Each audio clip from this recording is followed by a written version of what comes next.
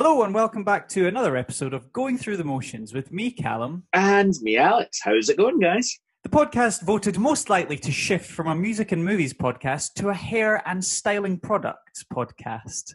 Over to you, Alex. What are your woes currently? Oh, there's just hair everywhere, mate.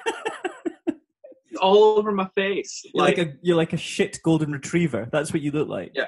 Genuinely, when I've washed my hair and I come out the shower, I've genuinely gone full Bieber. It's like my standard, it's like, I think it's a quintessentially male thing. Maybe that's unfairly stereotyping, I don't know. But when I choose to go get a haircut is when I come out of the shower, I can see the top of my fringe in my eyeline. Yes. Right? That's when I'm like, okay, I need a haircut. Now, my fringe totally covers my eyes. Oh, and it's disgusting. No. What are you going to do? You've got to have to look more at yourself. So I can give you some fun tips and tricks. Now, you may remember a few years back, I had quite a lot of hair. And it went on too long. I was traveling, and I think it remember it fond. Yeah, I was traveling, and I think in my head, I say that it was because I was traveling, and I also said because it was cheaper because I didn't have to go to a barber and get it cut or something like that. But ultimately, I think the reason why I grew my hair long was utter laziness. And so you are, my friend, at what I call the sticky, awkward length stage. And it is a pain in the arse, this stage. And I've been there before. I'm currently there myself. But there is a way out of it. There comes a time in every man's life when he is growing his hair out that he goes from the forward comb, so when you get your brush after your shower, comb forward, to the back comb. Right. My friend, you are nearly there. In fact, if you can see your hair, you are there. But it will change perspective. All you need to do, mate, when you get out of the shower, soaking wet, wash your hair backwards. There you go. There, like a mane, like the lionish that you are.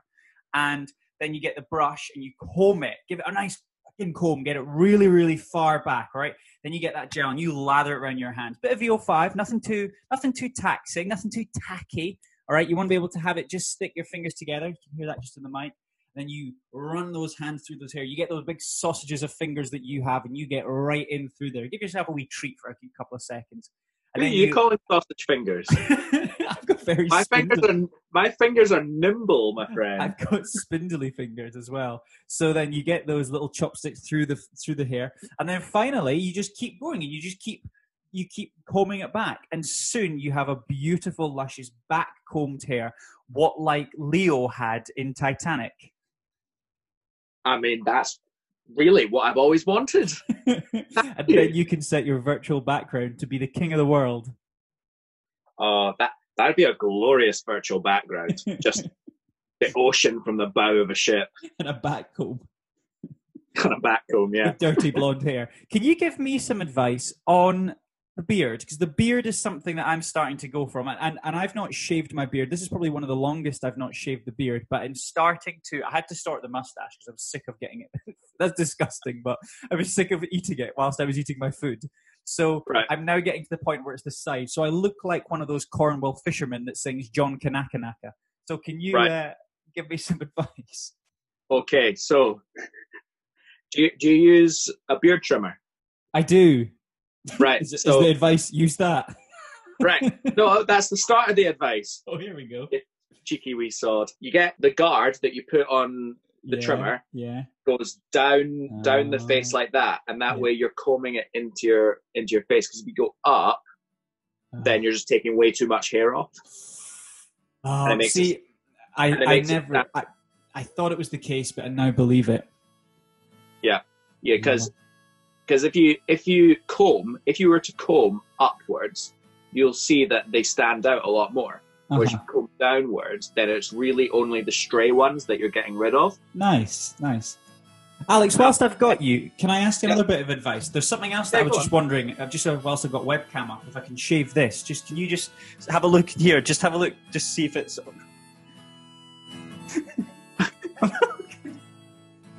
What do you think about them? Can I get them shaved? I can't see anything. Oh.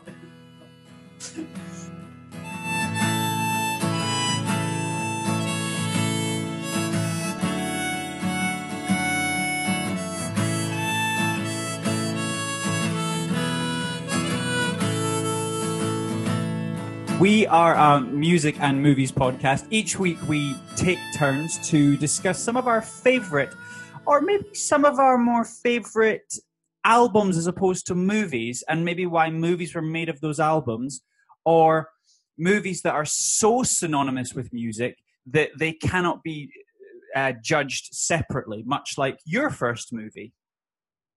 Yeah, it's an interesting pairing this week in that. This is an interesting pairing, and actually, taken seriously, I think they work quite well together. Yeah, no, definitely. I think you framed it really, really well. Should I just dive right in?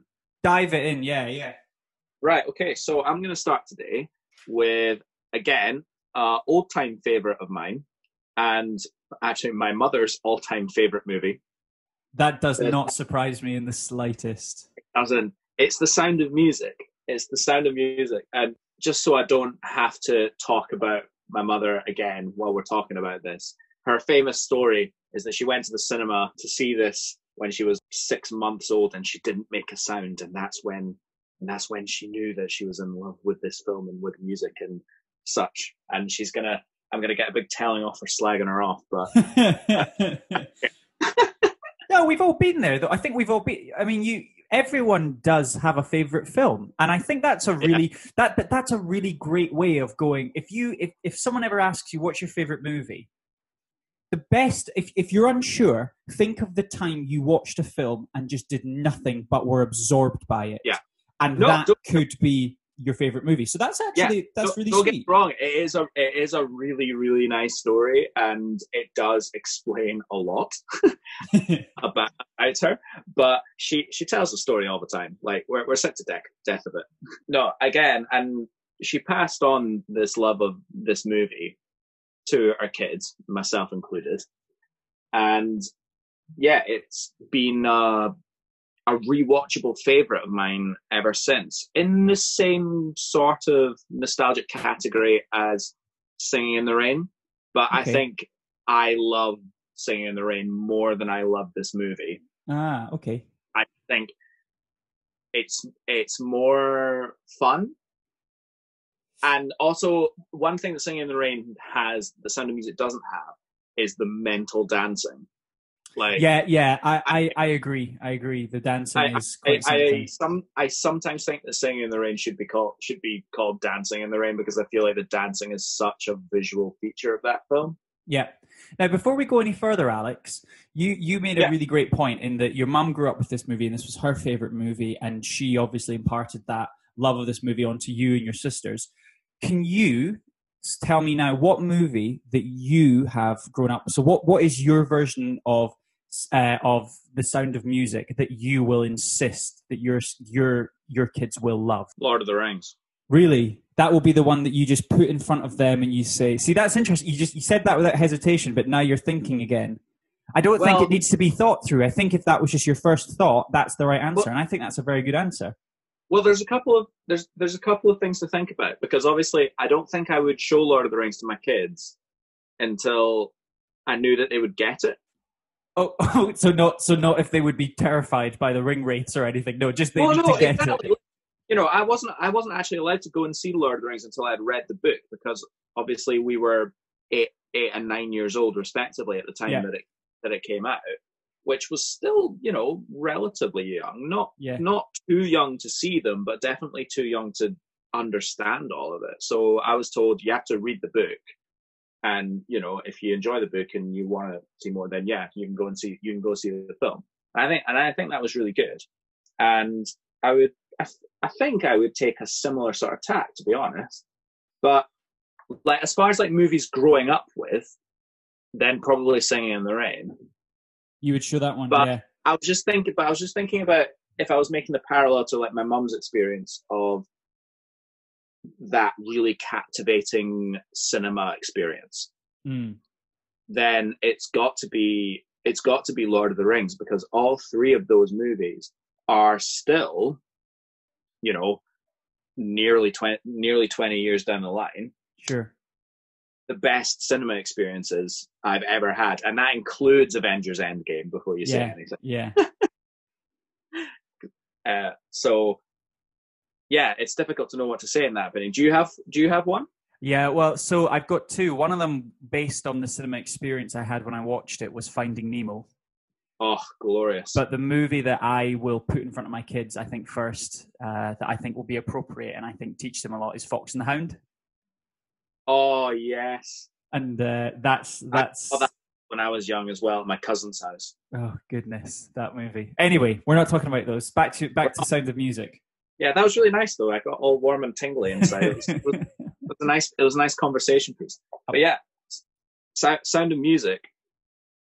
It's got an interesting backdrop for a happy family musical, doesn't it? Now, I made a note on this, on the backdrop of this, and the imagery of the sequences, specifically the kind of do re mi sequence with the kids, and the imagery of Salzburg and that, you know, it's so iconic. The background and the mountains are incredible, and brilliant. The green meadows and the small village. It's the imagery alone, the backdrop you have is breathtaking. I've had the opportunity to visit parts of the world like that and similar. Yeah. And they are just magnificent. You know, it's almost the Alps in summer, just that kind of. Yeah, the opening of this movie really captures that perfectly because actually the first sound you hear is like birdsong. Yes. And then it sort of very gradually builds into the Sound of Music overture. And curiously, for an overture, usually an overture in old opera, and then it went into classic musicals like this because Rodgers and Hammerstein really took their craft from opera and modern opera. They were really the natural progression. And one of the things they took was the traditional overture, where you sort of highlight the songs that you're going to play. Yes. In the entire musical, and you sort of condense it into a sort of mashup. So this was the first note that I had on this, was that during this overture, I made probably about 6 lines of notes. I'm going to show you my notes here just as a proof. You might not be able to see it because I've got a virtual background. Bloody virtual background. I've not changed it. I was doing a quiz with my mates, and I decided to creep them out by taking off. I haven't, for some reason, when they moved in, they showed me all the photos of their flat, and I still have those photos. So I've set one of those photos as my virtual background. It's their kitchen. I thought I would creep them out. That's an odd thing to make effort to do, mate. I know. I love it how I explained that just so like, yeah, it's what I did, and that's fine, yeah, as if that's a normal thing that humans do. Yeah, I like to think that there's I like to think there's a listener of the podcast that go, oh, great, I thought. Me as well. Yeah, thank God, I'm not the only one. As he carves his wood on his sill with his wonky eye, his bad smell, much like me. Yeah, this could go to a dark place. Let's move on. My overture notes were, listening to it, I went, oh, that song's in this thing. I forgot. Oh yeah, that song's in this. Oh yeah, that song. And it was just like, every song is in this movie. You forget how many great songs. You know, it was the first one that I had. I remember I didn't really hear this in the overture, but it just for some reason, remember Edelweiss, which we'll get to obviously a little bit later. And then Do a Deer, and then My Favorite Things, and then So Long Farewell, and then 16 going on 17, and High on a Hill. I was just like, all of these songs that I know, but I have a confession to make, Alex. This was the first time I'd ever watched this movie. Yeah. But I feel like I know all of the music in this. Like, I know all these songs. I've known them all my whole life. And all the imagery, a lot of the scenes, I've just seen. Like, you can't escape this movie, even if you haven't watched it. It's everywhere. Yeah. Kind of like Star Wars, I suppose. Yeah, exactly. That's a different genre. Yeah, exactly. It's like you'll meet a lot of people. You will meet a lot of people who haven't seen Star Wars, but you won't meet a lot of people who have never heard the names Luke Skywalker, Han Solo, or Darth Vader. Yeah, exactly. Like, you know, it's Princess Leia. But when the movie opens and the overture kind of starts, it doesn't start immediately with the overture, which is interesting. It starts with the title song, The Sound of Music, doesn't it? Yep. With, you know, the spinning and the spinning on the hill, Julie Andrews spinning on a mountain, and it's a great like big panning helicopter shot, isn't it? Yes. It just looks huge and wonderful and glorious. And then like for Julie Andrews, who she's got a stunning voice and such a unique voice. I love the way that she pronounces everything. Yes. Like you hear every single word. You don't have to try with her. She's just such a great communicator through song. She reminded me of a girl that we went to school with who was a very musical, artsy person. I'm going to message you the name of this person because you'll agree. But yeah, the overpronouncing, I was like, oh, that's... And it's so funny because obviously your mum was our music teacher at school and she taught singing. And you can just see that kind of enunciation was so important. I always remember it was so important to her when she was teaching. Teaching that, and it's really funny that when you watch Julie Andrews specifically in this, and yeah, you see all those sequences, you just like, oh, everything makes sense now. Everything makes sense because it is better. Like it is better singing.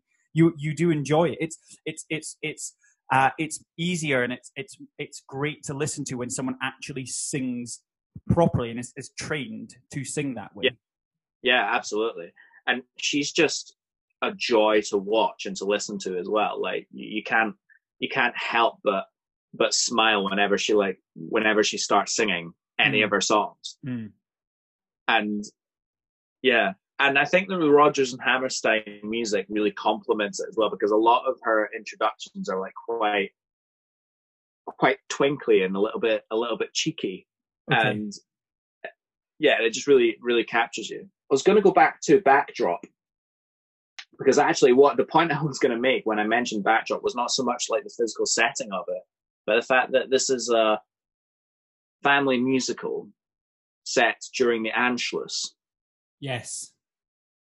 And that's a bit of an odd one, isn't it? It is, yeah. I think it's really, really... I think it's really great, but it's also quite jarring. You've got this kind of under-rumbling of the Nazis and the Nazi party throughout, I guess, the most part of the film, and with this captain. And it's amazing because so Christopher Plummer as well, which I'm sure we'll get to at one point, who is a captain. I think they just say naval captain. And he lives here with his family.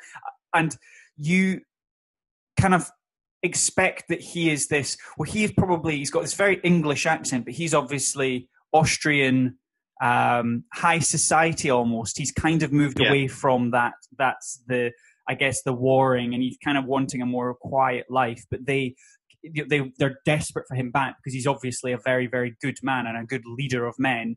But they need him. A baron. Sorry, they need him. They need him back, and it kind of all comes to heads at the end when, you know, the last sequence of the film, and it kind of really paints that picture of, oh God, like the Nazis were kind of ruthless in their propaganda and getting people back in because they needed this, you know, this fight was about to take place. Yeah.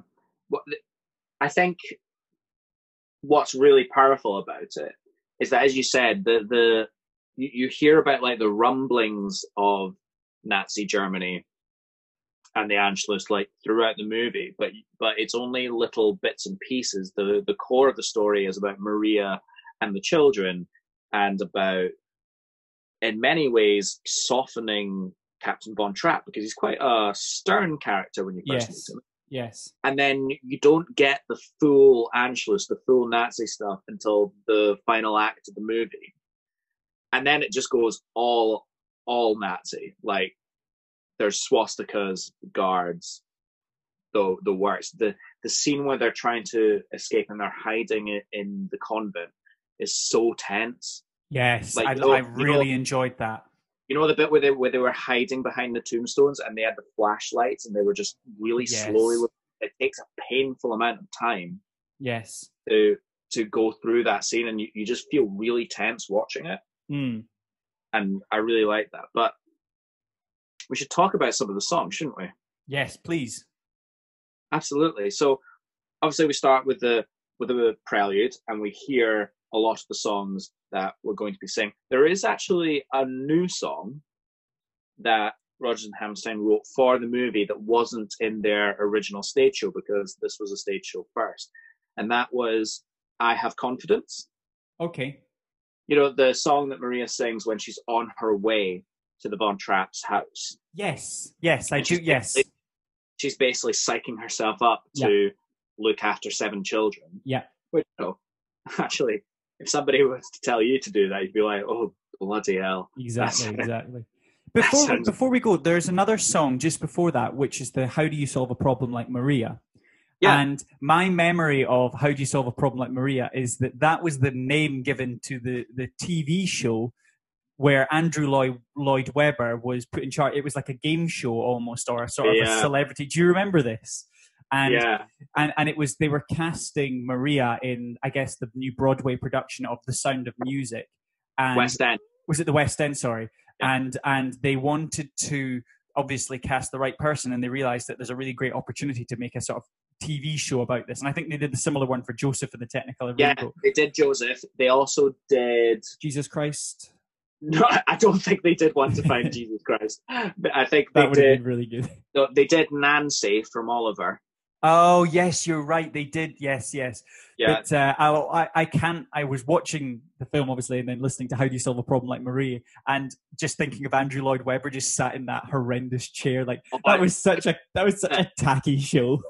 Oh, it was such a tacky show. But Graham Norton presented it. Graham Norton presented it, and he knew exactly what a farce it was. He took the mick out of it the whole way through. Brilliant. I genuinely liked watching it when it was on. I didn't go out my way to sit down and watch it, but for some reason I remember. Yeah, for some reason I think I watched it. Yeah, but if it was on a Saturday night, then yeah, absolutely, exactly. Absolutely, I'd watch it. But yeah, that's a really funny song, that one, because I like that the nuns are like proing and conning Maria. Yes. And there's one of them that's literally taking no shit whatsoever. Yeah. She's like, I don't like her. Gone. It's really funny. So yeah, we've got that Maria song, which really paints a picture of the character before we even meet her. Then we have I Have Confidence, which, Maria sings on herself, by herself, to prepare herself for the Von Trapps. Now we have 16 going on 17, which is a very interesting one. The duet between Liesl and Rolf, the Nazi youth guy. I liked Rolf because there was that conflict of you could tell that I think he was a really good sign of the times, that he was wanting responsibility, and obviously at the end sequence that where it is eventually him that that shouts and gives them up. But obviously the precursor to that is this this romance between the two. Yeah. It's a bit of a problematic song. If you sit and listen to the I didn't like this song. I'll be honest, I didn't like it. Incredibly sexist and derogatory, and it's just not. It's not that great, is it? I outside of those reasons, even just from what I was watching, I didn't like this song. I didn't like this. I'll be honest. This is when I started to go, oh, this movie's a long movie. If it's going to be a lot of these sort of dated. It is a long movie, but no. What? There's a great line in it. Well, I say great line, but this is an example of how terrible it is. It's like, you need someone older and wiser telling you what to do. Yeah, exactly. Yeah, I have no time for this. I think we should just move on from this song because I've nothing nice to say about this one. In a odd sort of way, I think it's deliberately like that. I don't think it's just that it's dated, because I think when Maria and Liesl sing it as a duet much later in the film, the lyrics stay the same, but it implies a different meaning. Yeah. Yes. Yeah.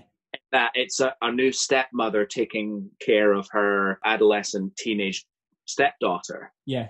And I think that juxtaposition of the two meanings, the two settings of the duet is actually quite clever. Yes. Even if initially the first hearing of the song you're sat there going, "Oh, I don't know about this." Yeah, exactly. What's going on here? But we get to one of the most famous songs of the movie, which is My Favorite Things. Now, I'll be honest. Up until this point, I was almost lukewarm in this movie. I was not really sure. Then you had 16, 17, and I was kind of like, I don't know if this is my movie. Obviously, I didn't grow up with this movie, and I've got closing remarks on that.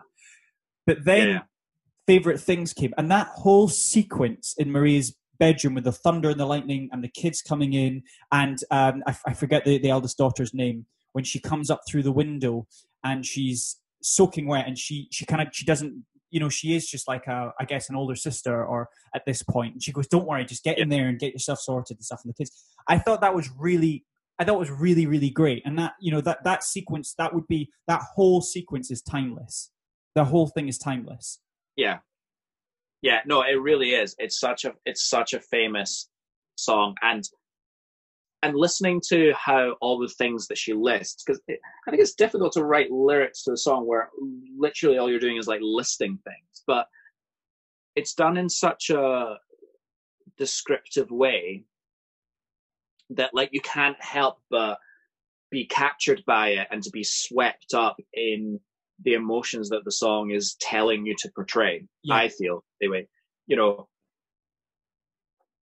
raindrops on roses, whiskers on kittens. My favorite lyric is brown paper packages tied up with string. Yeah, isn't that lovely? But it's almost just like, I can't understand why you love it so much. And I was trying to think this. It's like, it's the idea that someone's, send a package or a parcel. But I've had brown paper package tied up with string.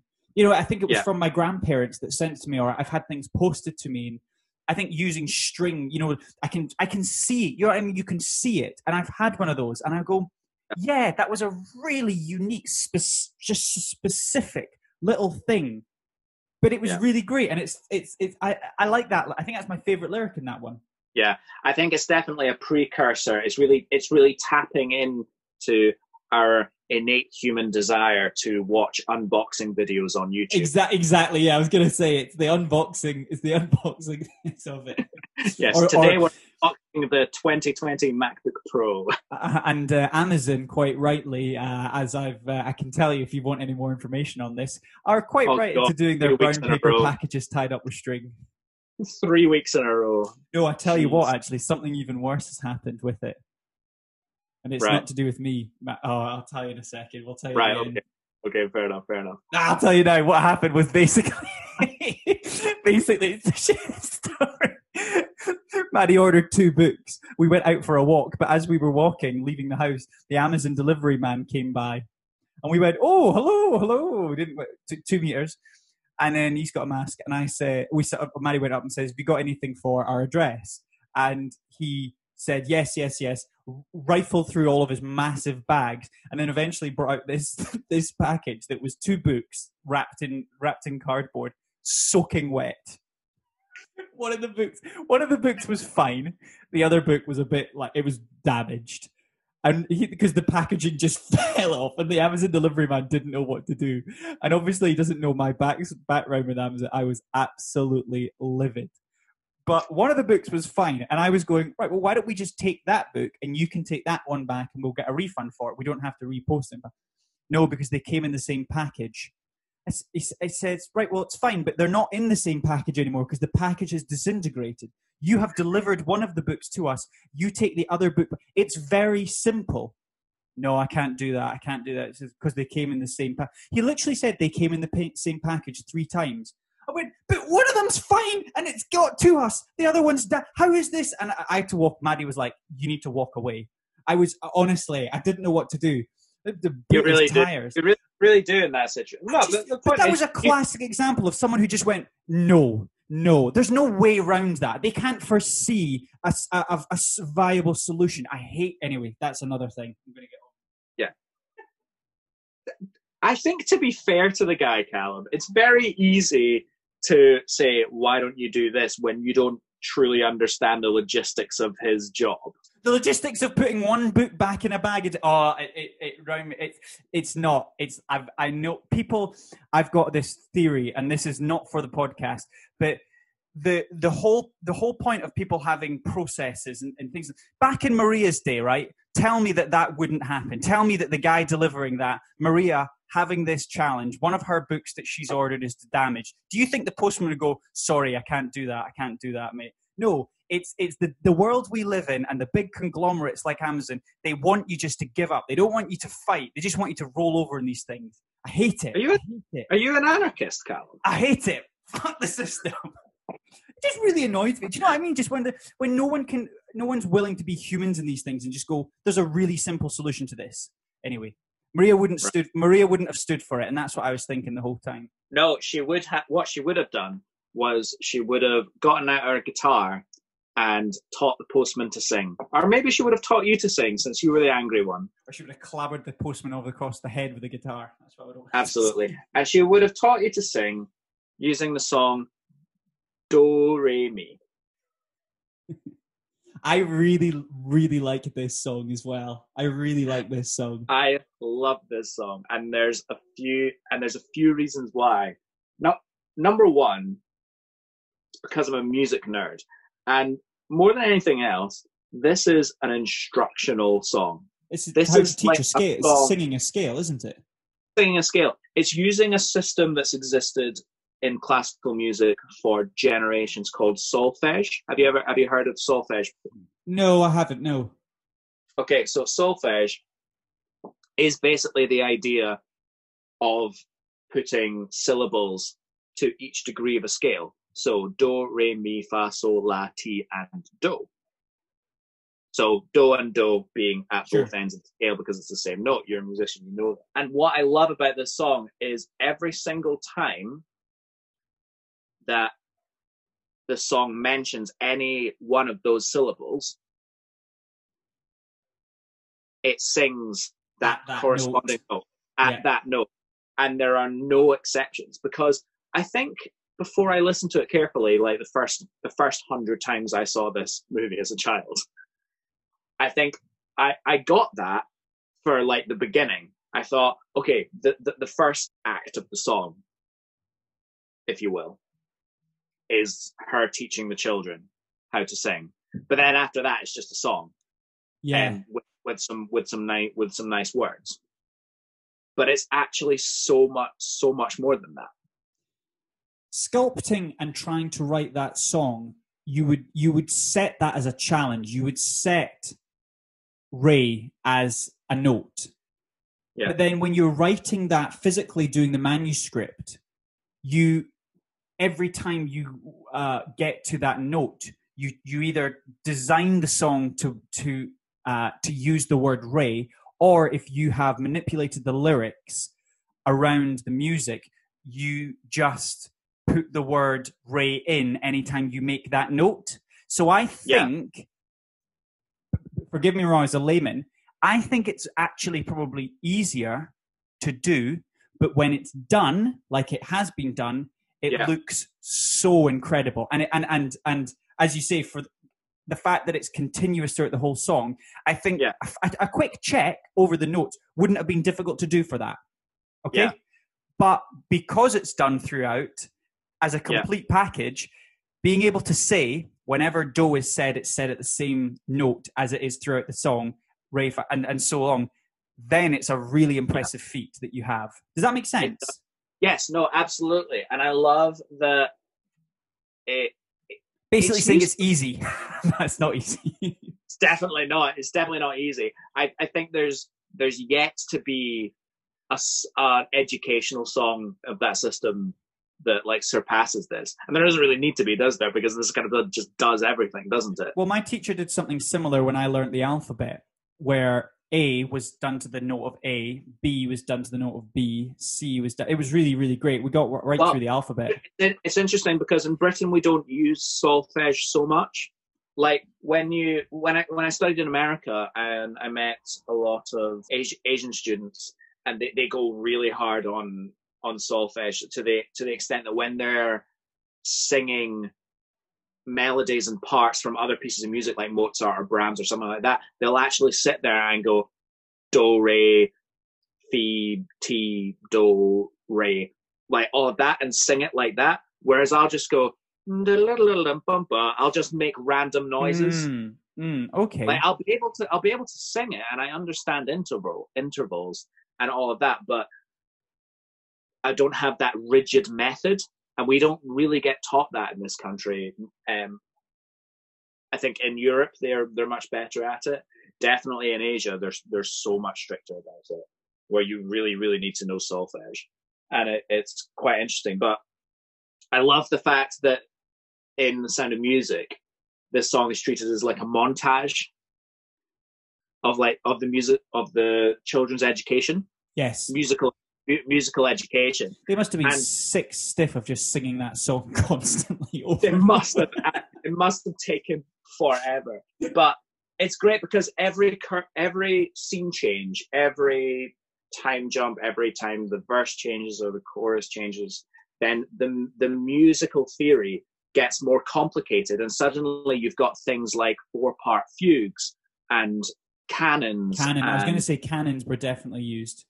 And, intricate parts to get the children from no musical experience to the Von Trapp family singers in the space of one song, and you totally buy it, which is really great. I especially love the little clip of them in a carriage where she's like directing them, going do mi so di da da. Yes.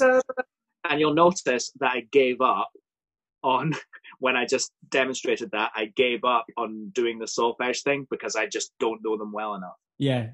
I don't know the names of those intervals well enough, and I think that's a source of real embarrassment for me. But I'm putting it on the internet till the end of time, so there. It reminded me, I was reminded of that scene. So I remember one year at Christmas, we all got Christmas crackers, and in it was a different, like little glockenspiel notes, and everyone had their own little note, or I think it was a kazoo or something. Anyway, they were all for the all the note. I don't think they were all the notes in the stave, but they were certainly an octave, or maybe a little bit more than an octave. And all of our family had all these notes, and the idea was that people were given a number and you given a track, and someone was the composer, and they would go number 1, number 2, number 3, and then you would make a Christmas song. But what I remember was that I grew up playing the piano, and knew the piano and all the keys of the piano and stuff.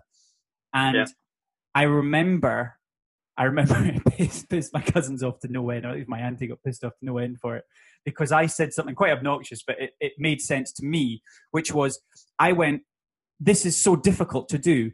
If you sit here and you sit there and you sit there, I don't look at you as my family. I look at you as the 8 notes of a piano. So I could quite easily make a tune because, do you know what I mean? I knew how to play those notes on the piano, and it pissed them off. Because then. And so when I watched the scene in the carriage, I was wondering to myself, I was trying to see if they were placed with the white keys and the black keys at the back. I see. You know what I mean? No. You see what I'm saying? That would have been cool. But yeah, I don't think so. No. Yeah. Shall we get on to the next song? Please. Yeah. One of my favorite moments in the whole movie. Actually, I had one more part on the Do Re Mi. Sorry. You had to interrupt me as I was about to say something nice. Tell me what they all are. So it's Do is a deer. Re is a drop of golden sun. What's the next one? Me, which is you or I. A name I call myself. Self. And then what's the next one? Far, a long, long way to run. I think this is my favorite one. What's the next one? So. And what? A needle pulling thread. Yeah, that's it. And then what's the next one? La, a note to follow. So. That's it. That's my favorite one. Oh, we can't think of anything. Exactly. They must have went la. They were like, 5 minutes, guys. We need this song finished. Come on, we've got to get it onto the show. La. Come on, we're so close. What is it? I mean, it follows so close. We're so. Just say that. It follows so. Done. Finish it. Yeah. Submit. Done. You could tell that part of the song was done on the Friday afternoon. Yeah. Absolutely. But it is nice though, isn't it? Yeah, it is good. Like it. Anyway, sorry to interrupt. And then tea, a drink with jam and bread, and that will bring us back to dough. Sorry, I just had to finish it because completion. I'm OCD like that. But as I was saying, we get to one of my favorite emotional and dramatic points in the movie, and that's when the children are singing The Sound of Music in the drawing room to their Uncle Max, and Captain Von Trapp comes in and hears them, and you get this moment of character development, like the intense character development where the captain instantly softens up, and later he'll say it's so nice to have music back in the house, because he didn't really like music in the house because his ex-wife, dead wife, because he's a widower, loved music, and so he couldn't have music in the house without thinking of her. So it was a real source of pain for him. Well, it's grief, isn't it? And it is grief, and you do kind of understand it, but hearing his children sing The Sound of Music in the drawing room, and it's a really beautiful arrangement of the song in this instance. It instantly softens him up and changes his mind. And so you kind of get the sense that that's what the whole musical is actually about, Captain Von Trapp.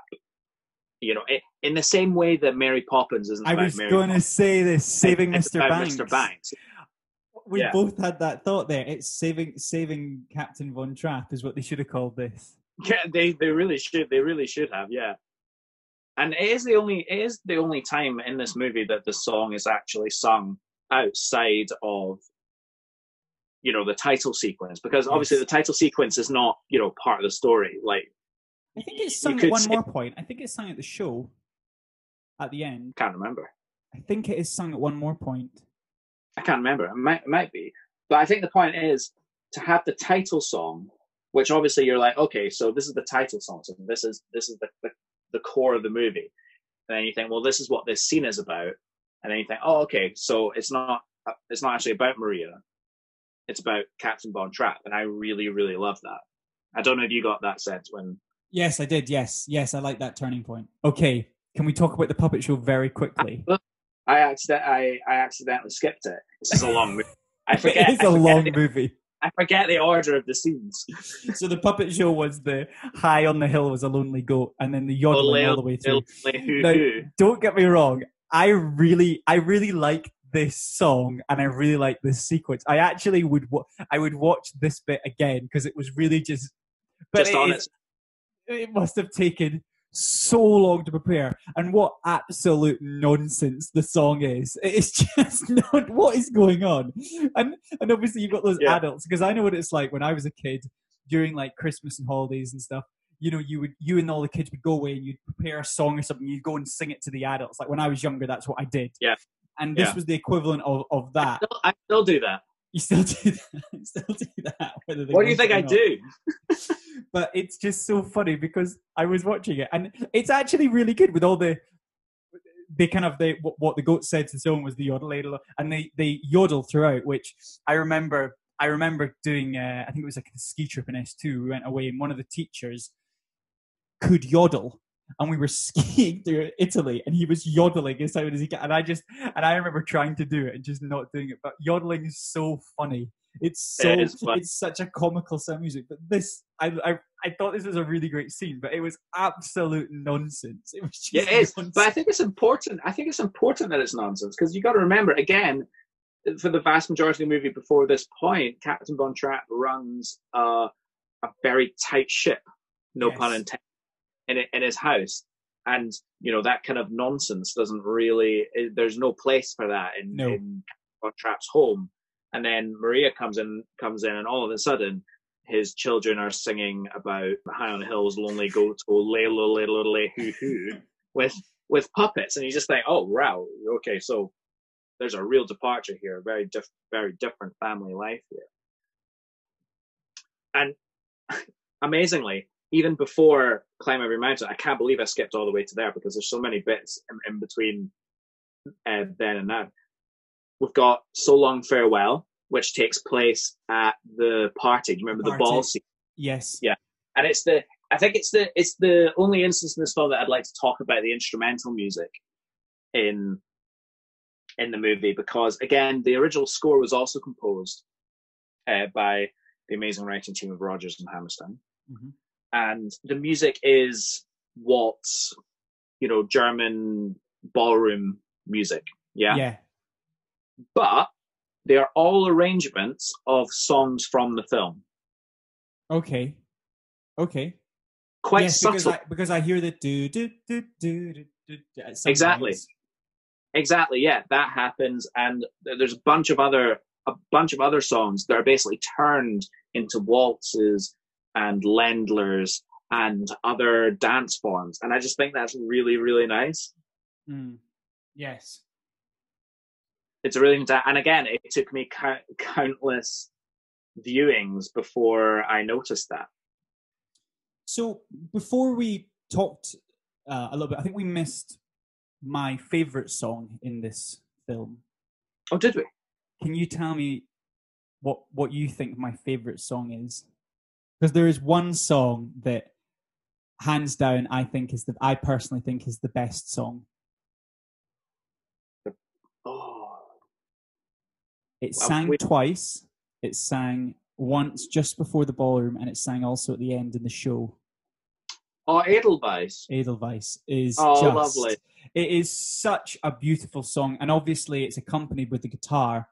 And Christopher Plummer is I recently watched him again, actually, in All the Money in the World, which is the new film with Mark Wahlberg that came out. And he is fantastic. Yeah, he's fantastic, and in fact, there's a lot of similarities as Getty Senior compared to Baron von Trapp. There's actually quite a lot of similarity. Obviously, there was a different reason why he was brought in to do that film. But, exactly. But I think Edelweiss and Captain von Trapp singing that, I loved that. I really like that. That was.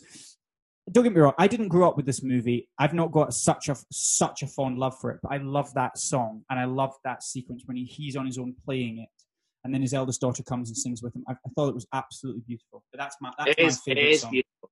It is beautiful, and when he brings it back, and he's singing about his love for his country, but a country without Nazi Germany. Exactly. It's really, really beautiful. I love it so much. Really, really beautiful. At the point where Maria is sent away, she's sent back to the nuns, and the kids are really upset, and they miss Maria. And there's an amazing piece of dialogue from Uncle Max where he goes to the kids. I laughed out loud with this. I had to pause it. He goes, "What's wrong, kids? You all look like gloomy pussies." I just folded because you just don't. That's an odd turn of phrase, isn't it? You don't hear that one. You don't hear that one very often, do you? Start using that from now on. You look like a gloomy. Another point I wanted to talk about was the wedding sequence and how huge. I mean, that is a royal wedding by any stretch of the imagination. And what I also loved was when she's walking down the aisle, everyone is singing "How Do You Solve a Problem Like Maria" on your wedding day. Could you imagine if that's what they were singing about? It was just, Jesus, how do you get rid of her? How do we solve a problem like her? But it's really epic as well. It's on this like big organ. It's like, it's like really. I don't know why they chose that song. They could have done, they could have done The Sound of Music. There could have been a slowed reprise of The Sound of Music, or there could have been something. I mean, So Long Farewell. She's getting rid of her, or maybe Edelweiss. But I just thought, no, we'll do How Do You Solve a Problem Like Maria on her wedding day. I just solve a problem like Maria, but in like this really stately, grandiose way. And the last point I had was how the film actually does end. And basically it ends with the Von Trapp family and the 7 children becoming sort of rabid forest mountain children at the end, doesn't it? Is it? Yeah, that's how it ends. You see them sort of in the wilderness hunting for their food because they're outcasts, aren't they? Yeah.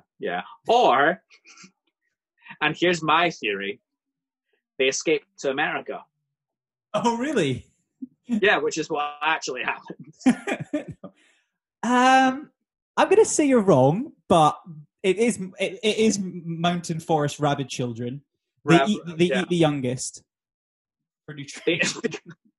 Well, little Greta. Oh Little no. Greta's done. Little Greta's done. You miss that in the sequel. Oh my god. Well, I'm slightly ashamed to say it's been a bit of a cut and paste kind of choppy. Yeah, rendition of the movie and look through the movie. Report of the movie, but we got a lot of the talking points there, and I think we did think put so. across that, it's an important music movie, definitely. I think this is up there with one of the most important music movies. If I could give my summarizing statement to the court, if you will. I think I want to give you a bit of time to do that. So I'm just going to, just say that it's 2 thumbs up from me. And as I said, it's one of my favorites. And I don't have any caveats to that at all. So I'll let you go away with your thoughts, because I'm genuinely interested as a first time watcher. Yeah. What your takeaway is. Yeah.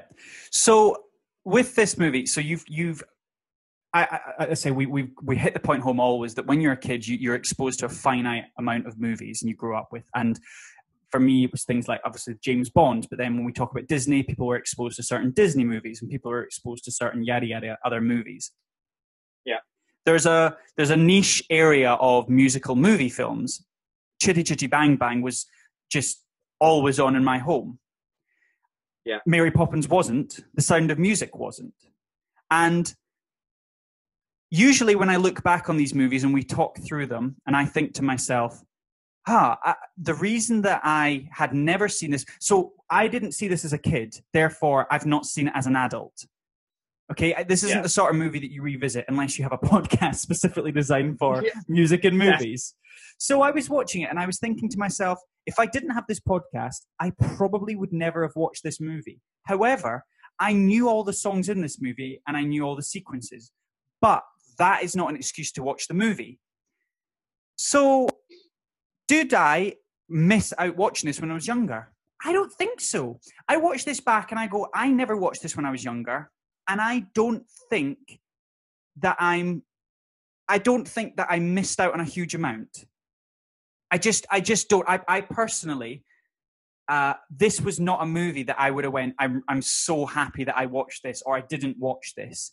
It's a staple. It's a chapter it's a music defining and movie defining chapter in Hollywood, but it's one that I'm okay with not watching, and I probably won't watch again.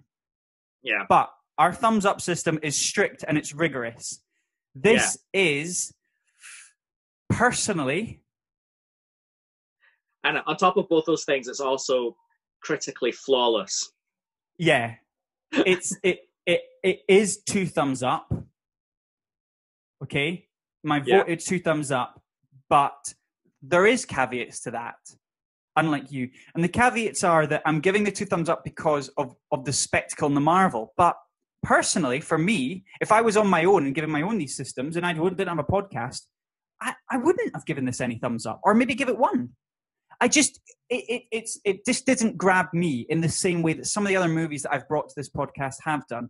Like for example, Drive. We did that in our 2nd episode. Now, that is nowhere near the critical acclaim. It doesn't have the full-on orchestras. It doesn't have the amazing songs with the very clever notes for different words throughout, and the returns, the reprises, the intermissions, the overture. But the music used in that movie and the movie is far more compelling and far more interesting look at how music can be used for a movie than this. And that's why. So it's going to be 2 thumbs up. Okay? Yeah. But only because I don't want your mum to hurt me. Yeah, no, and she will. She will. She will. She's actually heard this before we've released it and is currently breaking social distancing guidelines to come and hunt you down. Amazing. No, but you did make a really good point that in different movies, music can have a different function. And the function of music in The Sound of Music is not the same as in Drive. It's not complementary. It's the whole film. It's feature. Yeah, it's feature. Yeah, it's the feature. But I think so. Maybe another film to compare it to, something like The Producers, Albert's Producers. That's maybe it's more of a musical, but the way that the music in that is used is so clever. To that anyway, it's I guess maybe Drive wasn't a fair comparison, but I think it was stark enough to kind of realize that as a grandiose statement, music in movies. Anyway, that's amazing. That's two musicals that are about Nazis. That is two music. That's a great point. That's interesting. I did miss Springtime for Hitler in Sound of Music. I thought it would be sort of near the end, but it wasn't. If you had to give that to any character, who would you give it to? What, Springtime for Hitler? Yeah, if you had to give that song to a Sound of Music character, it's got to be Wee Gretel. It's got to be Wee Gretel. She's got to be singing it away in the mountains with the rabbits. I can see that, but I think I've got a better one, or a couple of better ones. Right. Number one, Uncle Max. I knew you were going to say Uncle Max. I knew you were going to say. I was about to say, is it Gloomy Puss? No, Uncle Max, and I want him to be singing it on the veranda with a glass of pink lemonade. Oh God, the pink lemonade with the Baroness near him. Yeah, I want him to sing it there. Or Reverend Mother. Oh God. A waltzing sequence. Absolutely. I think the Reverend Mother would do a real job on that one.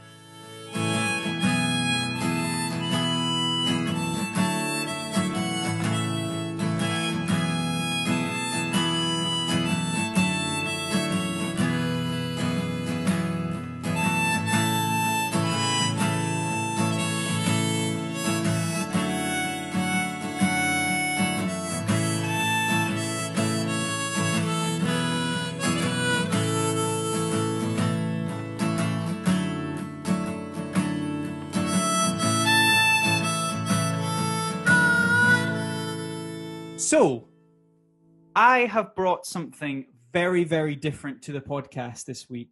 The only reason that I brought this to the podcast is because I could. Literally, that's the only reason I brought this to the podcast. Now, you said something that has stayed with me after we watched this movie, and you are 100% right. What did you call this film? It's a passion project. Absolutely. What is this podcast? It's a passion project. That is the reason I've brought this film. This film is 2019's Balance Not Symmetry. Now, that is a film that the listeners will not know. And I don't expect you guys to know about it, because this report is not as much about the movie, but it is about the music, specifically the music in this. Because this is a film, basically, it was a 2019 drama written and directed by Jamie Adams, and the film stars Laura Harrier from Spider-Man Homecoming fame, and Kate Dickie from Game of Thrones. She's from Filth, amazing Scottish actress. And the film is about Caitlin, who is played by Lauren Harrier, who is an art student in Glasgow School of Art who is struggling with the recent death of her father. I would like to amend your opening statement. Go for it. Because this is, what did you say? Was this 2018? 2019 drama. 2019 drama. It's not a 2019 drama, Callum. It's a 2019 music video. Yeah. You're not wrong. You're not wrong. It's an hour and a half long Biffy Clyro music video. It's an hour and a half long Biffy Clyro album video. Oh, very good. Do you see what I'm saying? This is so unique because this is the first time. So this is the first time. I don't know any movie like this because and don't get me wrong, this movie was panned critically. Okay, do you know how much it made? It made $17,000 over its grandeur. 17,000 in the opening week, 15,000. So, and it was Simon Neil, who's the front man of Biffy Clyro, who did this. But I want to talk about this movie because I want to talk about what we watch and what we listen to and the implications of it. So let's go back to what we said there, right? This is an album video, okay? Yeah. Because when you talk about music videos, so let's take, for example, a Biffy Clyro song. So Biffy Clyro, for those who are not familiar, they are a Scottish rock band based from Ayrshire. just outside of Glasgow, and they are my favourite band of all time. They are quite simply wonderful. They're very, very, very great musicians, and they do a wide range of indie rock and alternative music. Yeah, I kind of thought they were your religion. They were, yeah. I don't have any. I don't have any tattoos. But if I did have a tattoo, it would be some sort of Biffy, I guess, some sort of Biffy lyric or something like that. Would you get a life-size tattoo of Simon Neil's face on your face? Exactly. Yeah. Just that face. He's a good-looking lad. So what this is basically, as far as I'm concerned, the first time where you've got. What happens when you have a song is released is the artist they'll put a video to it, and then it'll go to wherever MTV or go on YouTube, and you have a video that accompanies the song. So what is a music video? When you think about it, it's weird when you really think about a music video, because music is obviously, when you listen to music, right? Let's say for these Biffy Clyro songs, when you first listen to it, which I always do, as soon as a song's dropped, there's no video accompanying it. It's just the song, the single. And you listen, you absorb it, and you create your own picture in your head. But then when you put a music video to it, the artist who made the music is also saying, this is visually how I was representing, or how I think the song should be combined with. And so you have a completely different experience altogether. Much like when you listen to a scoring for a film and then you watch the film itself, the scoring could be beautiful and tense, but you could be watching a really dark scene on a film. And so it maybe completely changes what you're watching. So what is music videos? I mean, they are weird when you think about it. When you really think, when you think long and hard about a name, and you go, what does that name mean? What does Stephen mean? When you think about it for days, you go, what is a Stephen? But it's the same thing with this. And what's really interesting is that Balance Not Symmetry did the same thing as like a normal song being released. The album came out in May, and the film wasn't debuted until the Edinburgh Film Festival in June. Yeah. So and I listened to this long before, I think it was May, and then listening through, I remember telling you that a new album has been dropped. And on the front cover of the album, it has Lauren Harrier, and it says, from the motion picture Balance Not Symmetry. Because, as you say, you're right, it's a passion project by Simon Neil and Jamie Adams, because they wanted to basically put these songs to this movie. Yeah. And it's fascinating because I listened to this album. Now, I listened to this album so much. I've been listening to it an awful lot during lockdown. It's a really great album to take with you on the walks, or if you go and run. Some of the faster beat songs are really, really great to run to. And I'll talk a few about them when we get to them. But when you compared it with it, I was almost hesitant to watch this movie because I didn't want to watch it, because I love these songs so much. And I've got my own interpretation of what's happening in the songs and what's going on. And then what we saw was something totally different. I agree with what we saw. What you saw was totally different. What we saw was totally different. But I think in a very large way, I agree with a lot of the things that this movie has been criticized for. Yes. As a movie. And one thing I definitely agree with almost universally all the reviews is the music is outstanding and it saves it. So I don't think that any of the songs could be ruined at all. I think they're that good and they're that important. Yeah. That they could put anything on screen and I don't think it would ruin Biffy's songs at all. Now, if you take the album Balance Not Symmetry, so this is a huge plug for this album. For any of you out there, any of our fans who are movie fans, I would say, don't watch this movie, listen to this album. But if you do like this album, listen to this episode, then watch the movie. Because I think that would be a really complete experience if you're interested in music movies. But I think this is such an important music movie because I can't think of another example where an album is given a video. Specifically, they wrote a movie around an album. The only time that happens is on Broadway musicals. Bat Out of Hell. We Will Rock You. That's the only time that happens, where they make a story about iconic music. But this isn't iconic music. As you say, it's his own music, and it's a passion project. I just it fascinated me to no end. Yeah. It is. And it is a shame because the concept is very, very interesting. And I just don't think that they executed it well. It was poor. Yeah, it was executed poor. I can't. Poor because the concept is great, but I think they needed to go all in on the dramatized music video aspect of it. Yeah. Because generally, this is going to be a bit of a kind of critic-y, headline-y kind of statement. And I promise I've not read this anyway. This is just the impressions that I got when I was watching it. Is it felt like silent scenes of music video drama, right? Because whenever Simon Neil was singing, nobody was talking over him, right? Yeah, that's right. Nobody was talking over him. It was just like Biffy Clyro's songs, right? Accompanying silent scenes where there's no dialogue, there's just visual. And that's music video, okay? Mm. Almost everything in between that was somebody explaining some shit about art that I don't care about.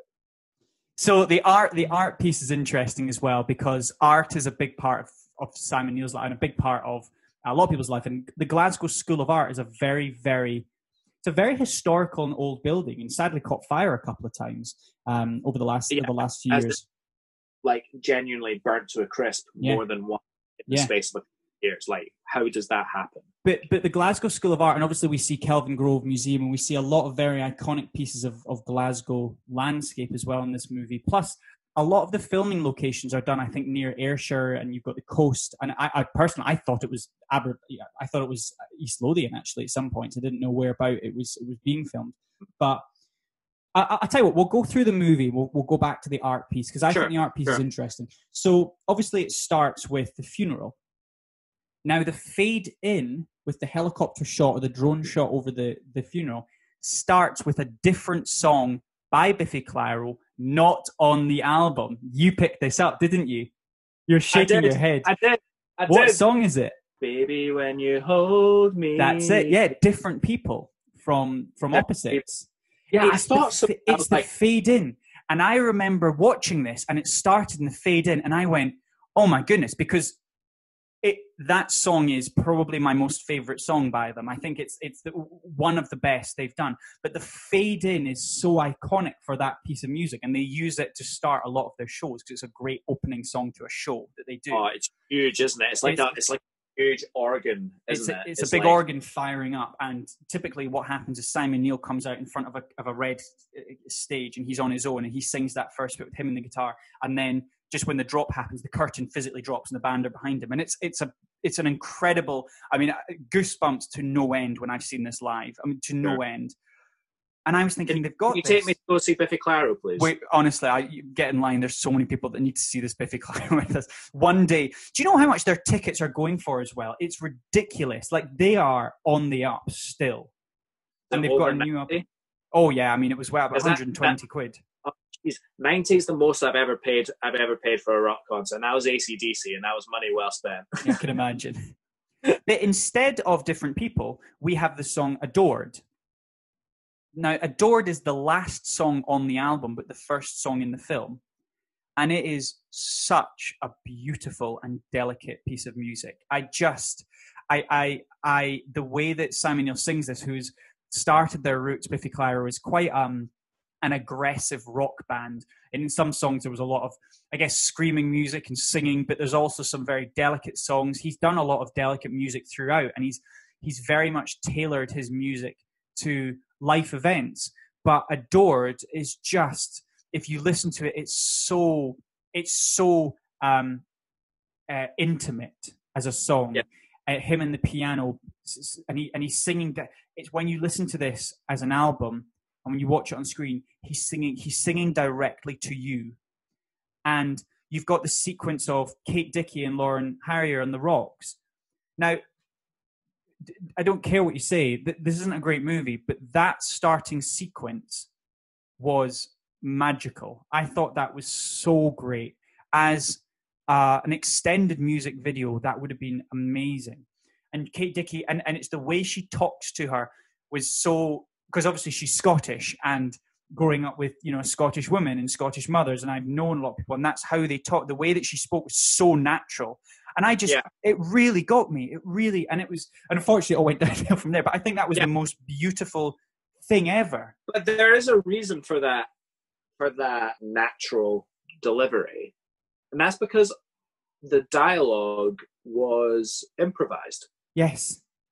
It was improvised. And I didn't realize this, or I suspected it in the movie, but I didn't know for sure until I was watching the credits, because I like to listen to the music in the credits. And I'm inclined to think of that on this occasion. Even you might have sat and listened to the whole credits. Well, I know that, But there was a bit of a credit that said script or dialogue or something by the cast of Balance Not Symmetry. And I went, this explains a lot. It does explain a lot. It's improvised. And I was like, that's why I didn't care.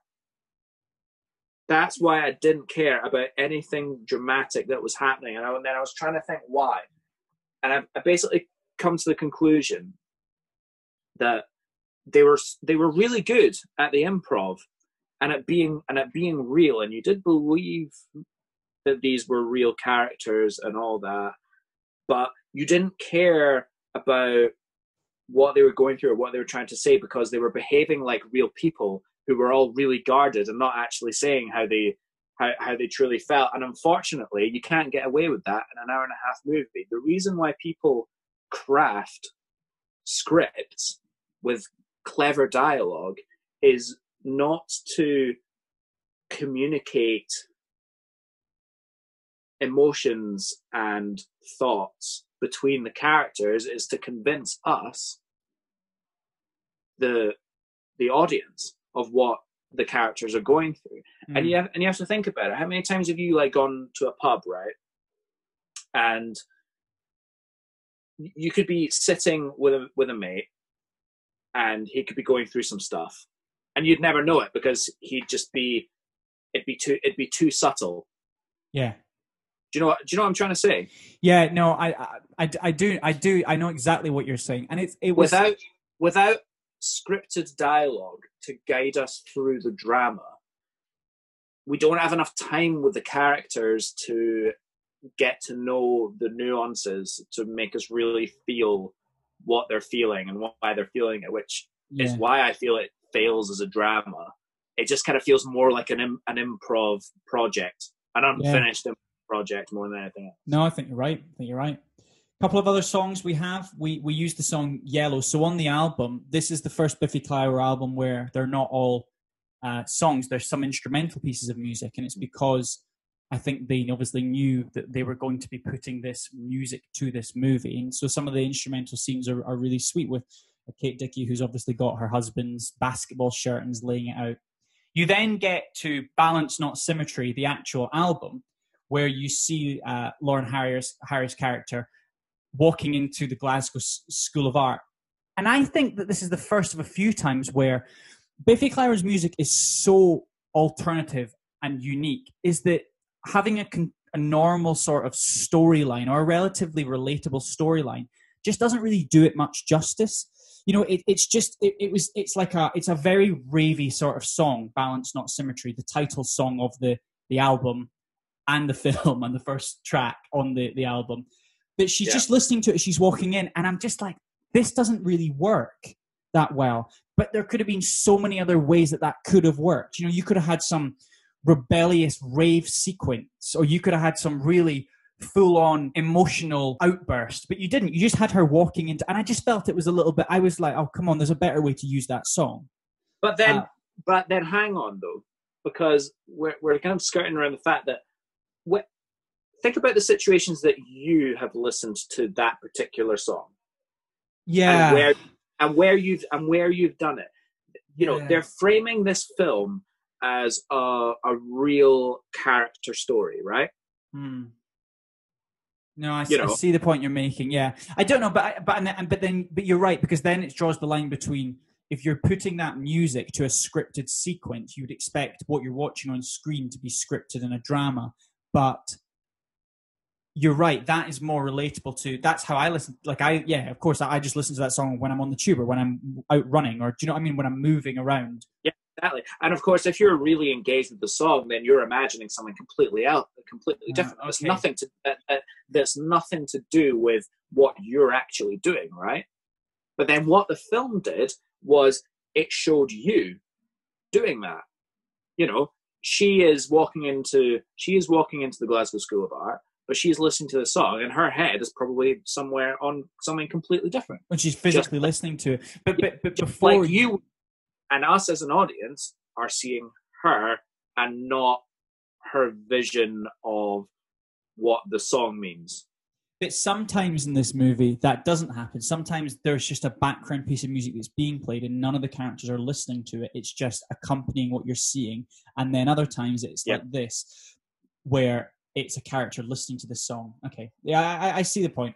But the next song you have is the song called The Naturals, which is one of the later tracks on the album.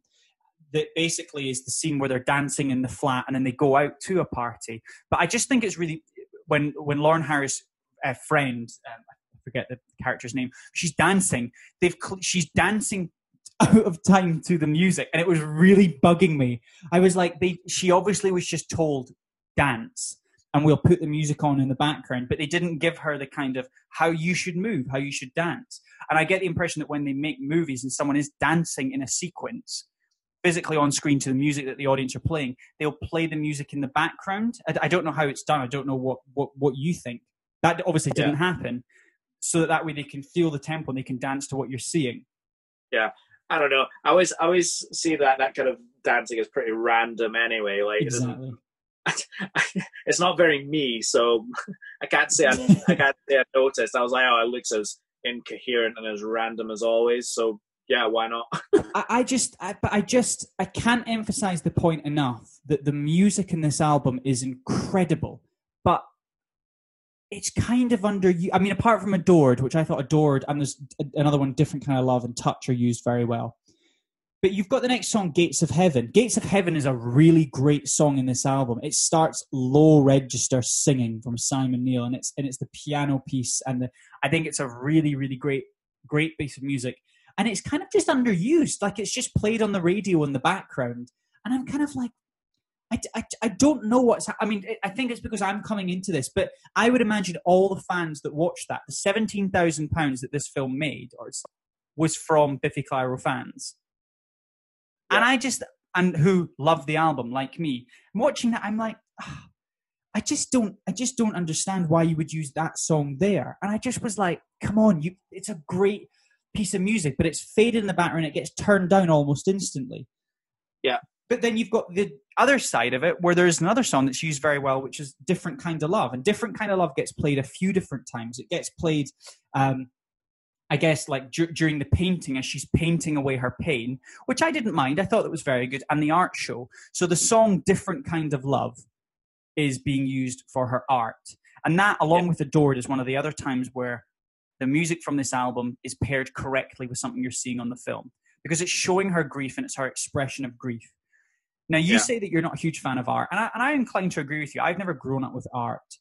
But what this film made me realize, and it painted the very, excuse the pun, painted the very visual picture that, exactly, that she's got the grief and she's just going grief onto something so that other people can go, oh, that's what it looks like in your head. That's how you're feeling. That's the closest thing I'll see to your feeling.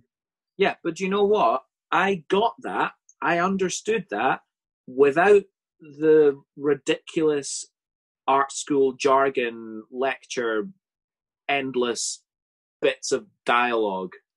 I understood that. I didn't need to be told about the use of white space and like all this other jargony shit. Like, why did you feel the need to just explain away big exposition dump? I don't know. I mean, I guess. I think when Maddie and I go to a new city, one of the first things we will do is go to art. And I love to hate modern art. I love to hate it. I don't know any modern artists, but I love to go and look at it and go, why is that? Why is that art? Why is that art? But that's why, because it gets you talking. It gets you. But I don't know anything about it, so I against being told about some of the little psychological tropes that are used. Yeah, but you can't get away with that when your movie's only an hour and a half long and half of it is spent without dialogue listening to Biffy Clyro songs. You can't spend the other half as an art school lecture. You just can't. That's not a movie. Yeah, I'm inclined to agree with you. However, the art was the most important part of this movie in terms of what we were visually seeing. They needed to give it some context because they needed to generalize it to the common denominator, the fan who doesn't know this, who just listens to music and has some way of relating what Simon Neil and Jamie Adams had envisioned when they were writing the songs to seeing on the screen. And I think you needed, if there was lecturing that was going to go on, if there was one thing that was going to be scripted, and the most important thing to the characters on the screen, to the people who wrote this, and to the people who wrote the music was how this conveys art and how the music works with art. You needed to have some level of just the basic understanding of this, and that's the sacrifice that they made with the timing. Right. I don't know. Yeah. Maybe you disagree, and I know this is one that we'll go back and forward over. But this is art. This is podcast. I want to disagree with you. I thought that was good. No, that's fine. I think I understood the emotional significance and the character significance of art and what role the art played in the plot and emotional narrative of the film. And at no point was that understanding boosted by being told what white space is. Well, yeah, but maybe not to you. I'm an idiot who doesn't know anything about art. I don't know who is that for? Who is that for? The only people I think that's for is for art school students. Well, yeah. What they know about. And they like hearing about things they know about, and they like seeing things that they know about in, That's a great question. That's a great question, actually. I'm going to ask you this now, and you don't have to answer now, but who was this movie for? If it wasn't, obviously it was a passion project from them, but who is it for? Who is it intended by Jamie Adams and Simon Neil to be for?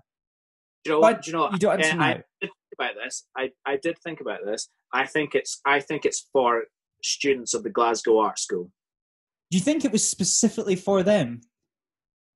Yeah. So that's such a specific movie concept. If you took this movie, right, and reframed it as, Biffy Clyro has lent their music and a bit of writing credit and creative input to a school, to a movie that's for the students of the school that's burned down twice in a horrific fire and stuff like that. The movie would not change, and you'd totally believe that that's what the function of the movie was. Yeah, that's a great point. Yeah, that's there. Totally I agree. Yeah, I do agree with that statement. Okay, a couple of other songs we have. Tunnels and Trees. Really like this song. Quite a happy, upbeat, sort of weird song. It ends really unusual. This is a typical Biffy Clyro song with unusual notes and unusual rhythms, and the ending is downright bizarre, and it works well for the sort of the sex scenes and the club scenes that you have. Then you have Color Wheel. Color Wheel is the argument piece, which I think Color Wheel is a really, really lovely song that gets used. But there's a fantastic, and if you're a diehard Biffy Clyro fan, you know that there's a great little Easter egg in the dialogue, probably one of the only scripted pieces of dialogue that probably came from this. One of the characters says to the other, "I have the cruelest mouth." And the words "I have the cruelest mouth" is from another Biffy Clyro song from Ellipsis called People.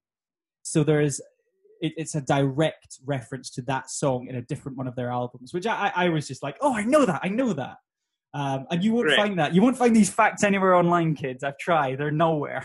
I'm telling you, that is it. You have different kind of love when you're seeing the art show at the end, which I really enjoyed that sequence.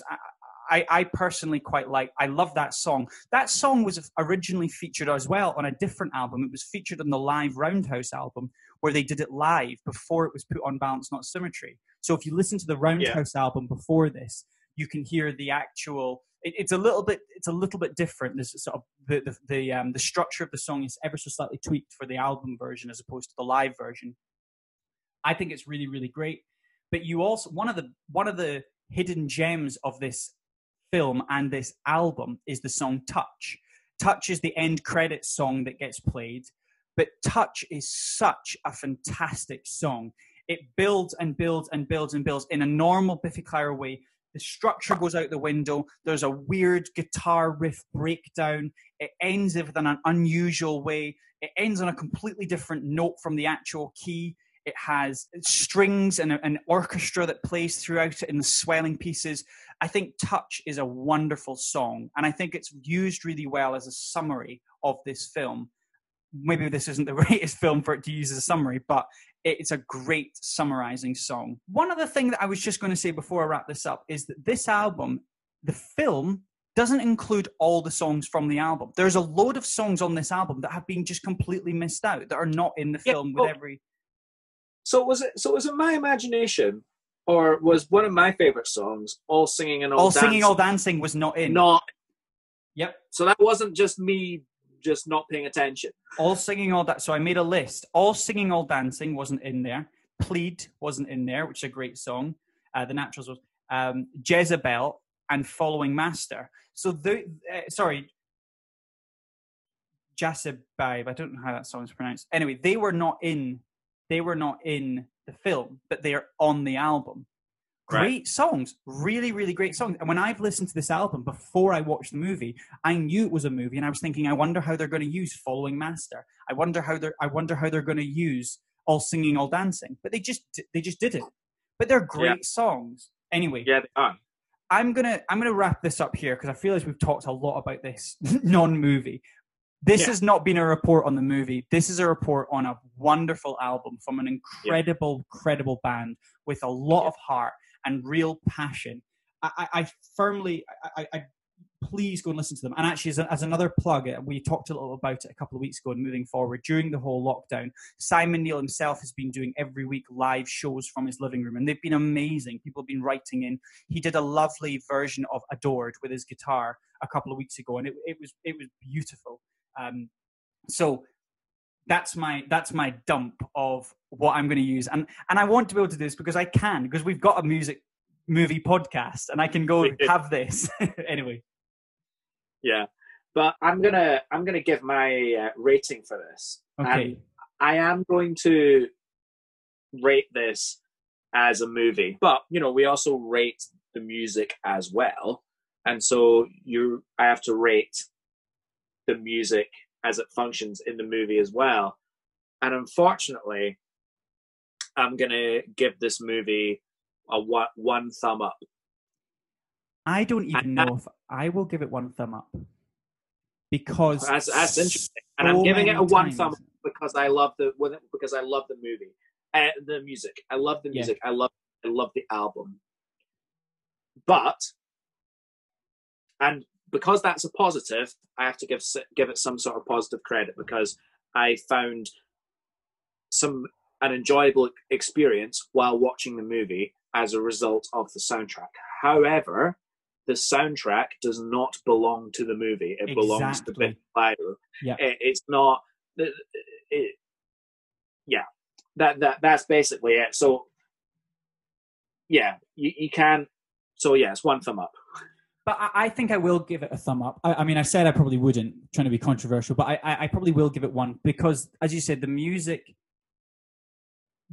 giving it something to the music holds this movie up. And there's a few scenes where it used, but as a function of the music in the movie, there's a lot of times where it just doesn't work. It doesn't work. And the song is wasted.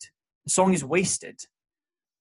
And I think in the times where we don't like that mix, it's usually the other way around. It's usually the movie's so good, why did they choose that song?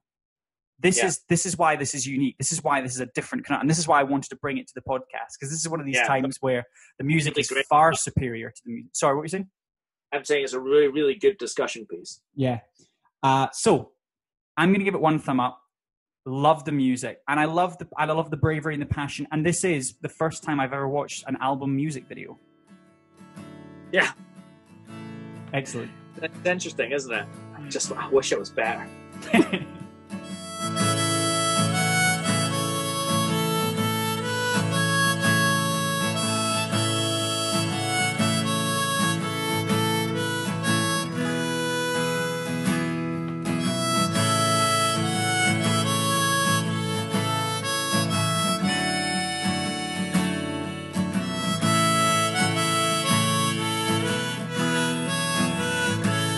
Moving forward? Yeah, got anything? I do. I've got some interesting casting news, and I've got some interesting news from New Zealand. It seems that New Zealand are taking over the world of Star Wars. Now, can you tell me a couple of people who are very influential to Star Wars who are from New Zealand? Peter Jackson. I'm only joking. It's not Peter Jackson. Okay. Is it Taika Waititi? Taika Waititi, absolutely. There's another one. Yeah, it's the dude that plays Jango Fett. Tamura Morrison, yes. Yeah. Yeah, absolutely. So where do you want to start? Do you want to start with Taika Waititi first? Do you know this story? You've heard this, haven't you? Yeah, I have. Yeah, I have heard The Mandalorian as well. Okay, let's go in. So what's your thoughts on... Taika Waititi is quite honestly the hottest director out there right now. He is. Did you go see Jojo Rabbit? I've seen it, yes, I did see it. Yeah. Oh, I really enjoyed it. Do you know what? I really enjoyed it. I don't think it was as good. I mean, I still think his best movie he ever made was What We Do in the Shadows. I always put What We Do in the Shadows as the funniest movie I've ever watched. That is my or our generation's holy grail as far as I'm concerned. Yeah. But Monty Python, sorry, and the Holy Grail. But but I also really liked Wilder People. And obviously some of the stuff before. But he just can't do wrong at the moment. He cannot do wrong. And he's in the limelight. He looks good in the limelight. Everyone wants him, and he's handles fame well. He's charismatic. So charismatic. And when you watch him, and he's just a normal, everyone wants to have a beer with this guy. But he's basically been tasked to write. Is it a trilogy he's been tasked to write? Or is it just a single film? A trilogy? I don't know. I've not got the report. I skimmed over it. I don't tend to read Hollywood news like into detail and research them. I just kind of get. And it's most likely going to change for whatever. They'll probably change him out at some point when they realize that it's not going to sell the most amount of merchandise. I would be more interested in a single movie from Taika Waititi than I would be about a trilogy. But the problem with a single movie is we know it'll be good, and they'll want more, and then he'll be signed up to do the next one. Whereas that is better than to have a trilogy of meh. Make everyone happy. Trilogies sell more. Trilogies give more money. Give him the trilogy. Tell him to do the whole story. Tell it over 3 different parts and sign him for all 3. Then you have the best of both worlds. You get Star Wars fans happy because they know and love trilogies. The merchandising fan because you've got 3 movies instead of 1. And you probably, for once, will be able to start the story in one place and know how it's going to end before you just make 3 random films with 3 random. And so that's what like I think. Isn't that how trilogies are made? I don't have this discussion. I want to move on to the next piece of news with this, which is Tamura Robinson, who was famously playing Boba Fett in the Attack of the Clones, has been cast. Jango Fett, please. Sorry, Jango Fett, sorry. I always get those 2 mixed up because it's Boba Fett. He's playing Boba Fett in The Mandalorian, I believe. Yes, this is what the report is. And, I'm like, oh, he's dead. Like, I know it was... I know the character of Boba Fett achieved a cult status after Return of the Jedi, which then made his pretty crappy death in Return of the Jedi a bit disappointing. Like, I get that, but at some point you just got to be like, right, okay, well, that sucks. But the more I watch, right, so I remember when before The Mandalorian came out, there was talks of there's a Boba Fett series going to come out, there's a Boba Fett series going to come out. That's what everyone was talking about. And no matter how great it would be as a prequel series, you're right, it would just go, well, this is all well and good, but he's just going to get eaten by a big sand monster. And you're like, well, it's kind of useless. But I rewatched Return of the Jedi a couple of weeks ago recently, and I watched that sequence where he rolls in and it goes burp. Sorry, do you like my anthropomorphism there? It goes burp. It does go burp. You're not wrong. But it burp. You could quite easily pick it up there, where he's inside the stomach, he's wriggling around, and then he just blasts his way out, and you don't see it, and then he's still alive. And that's what they'll do. That's what they will do. You know, that's what they'll do. Like, yes, you're not wrong, but we will all know why that decision was made. Of course, it's a proper retcon. Like, and yeah. But yeah, but so I'm one for. I love. We grew up with the prequels. Any chance to reference the prequels, I love. Sorry. Do you know what? It's a lot more believable than Emperor Palpatine falling down the Death Star. It's falling down the Death Star chute, and then the whole Death Star exploding moments later. Yeah, and then for him to be alive 30 odd years in the future. Or lest we forget Darth Maul when Darth Maul was cut in half, but they loved him so much they brought him back. Yeah. Have you watched Clone Wars Season 7? No, I've heard it's amazing.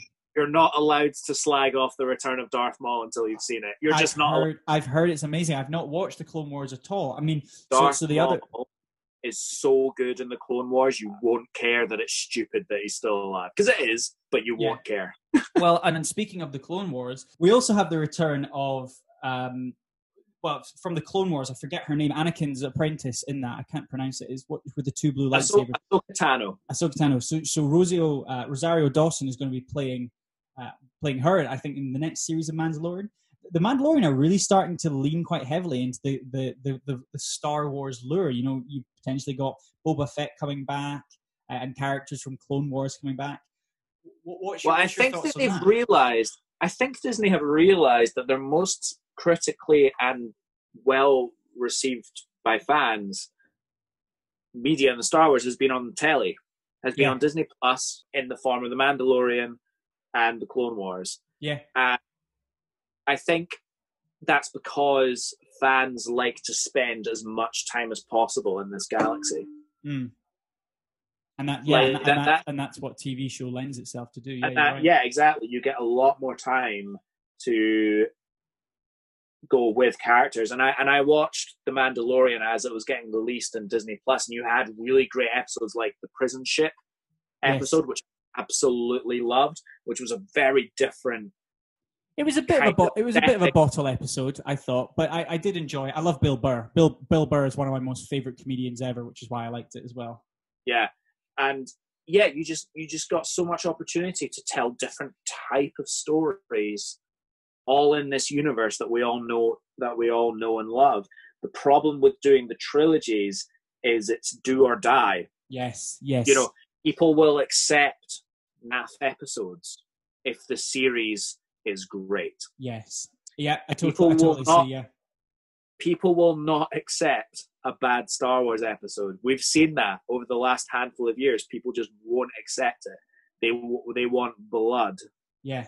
But then if you look at the Marvel series, they've been built on these great movies, and now they're making the transition to TV. Do you think that that's going to, by the same rule of thumb, if the Falcon and the Winter Soldier and Loki are great and WandaVision are great TV series, will that defer away from the films, or do you think the films have still got a good place in that? I'm not sure if I could properly articulate why I think this. But I actually think the negative. My prediction for this is that the opposite of Star Wars will happen, and I think that the Marvel TV series will not be as well received as the movies. I'm inclined to agree with you. I can't think why. Genuinely, I really don't know why I think this. Other than I look forward to going to the Marvel experience in the cinema, and I look forward for these big entries that I can just sit and watch for a couple of hours. It's good escapism. It's great action. But you love that too with Star Wars, though. Don't get me wrong, you love those things too. But Yeah, you're but maybe there's a bit more of a risk with Star Wars, isn't it? You're like, I hope, please don't be crap. Please don't be crap. Yeah, but I think Star Wars is primarily the charm is in the characters, right? And TV, you spend more time with the characters, and you care more about the characters and the stories rather than the action and the explosions and all of that. And I think if you were to make little episodes, there wouldn't be enough action and there'd be too much of character stuff when really you just want them to say something funny and clever and punch someone. Yeah. Do you know what? Yeah, you're not wrong. Well, we'll have to wait and see then, I guess. We'll have to wait and see.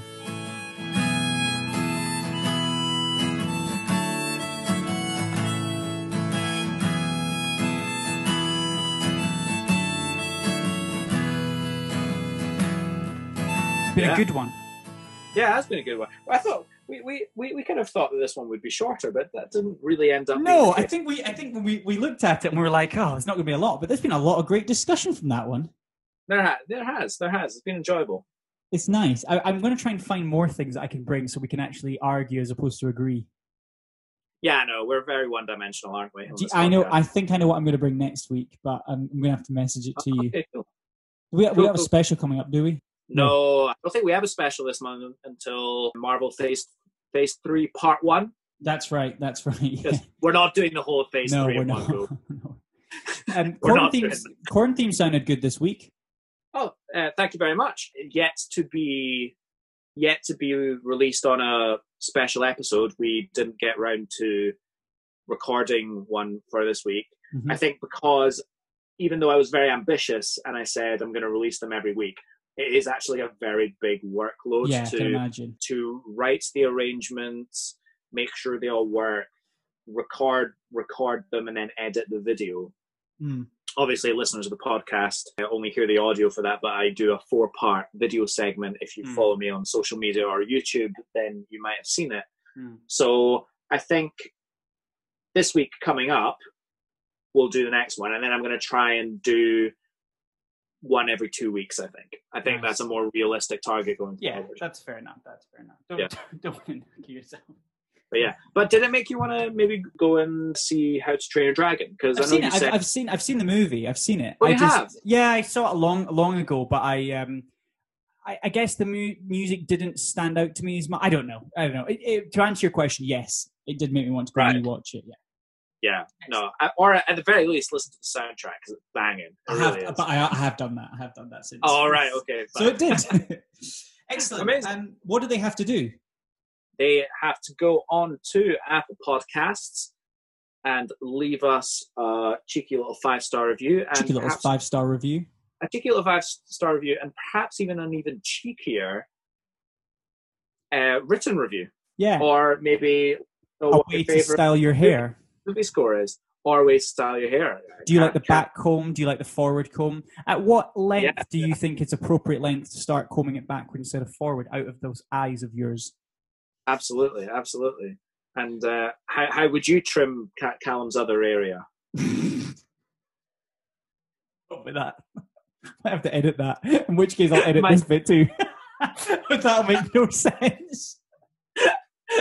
Apologies for that. If you want to email the show, you can also email us at motionspod@gmail.com, where we will answer any of the questions. And we've had some great questions coming through, but I guess we've tried to cover them off through our conversations rather than just going, this person has asked this question. We've kind of just talked around them. So hopefully we've been able to answer some of those questions that have come to us. But if you have anything else and you kind of go, no, I want this answered as very specific as opposed to just trying to mold it into the conversation, then send us an email and we'd love to get back to you on that one there. Yeah, we Excellent. Absolutely would. I think that's everything from me then. Yeah, I'd say so. Well, I will see you all very soon. See you next week. Bye for me. Yeah, bye guys. Ta-ta.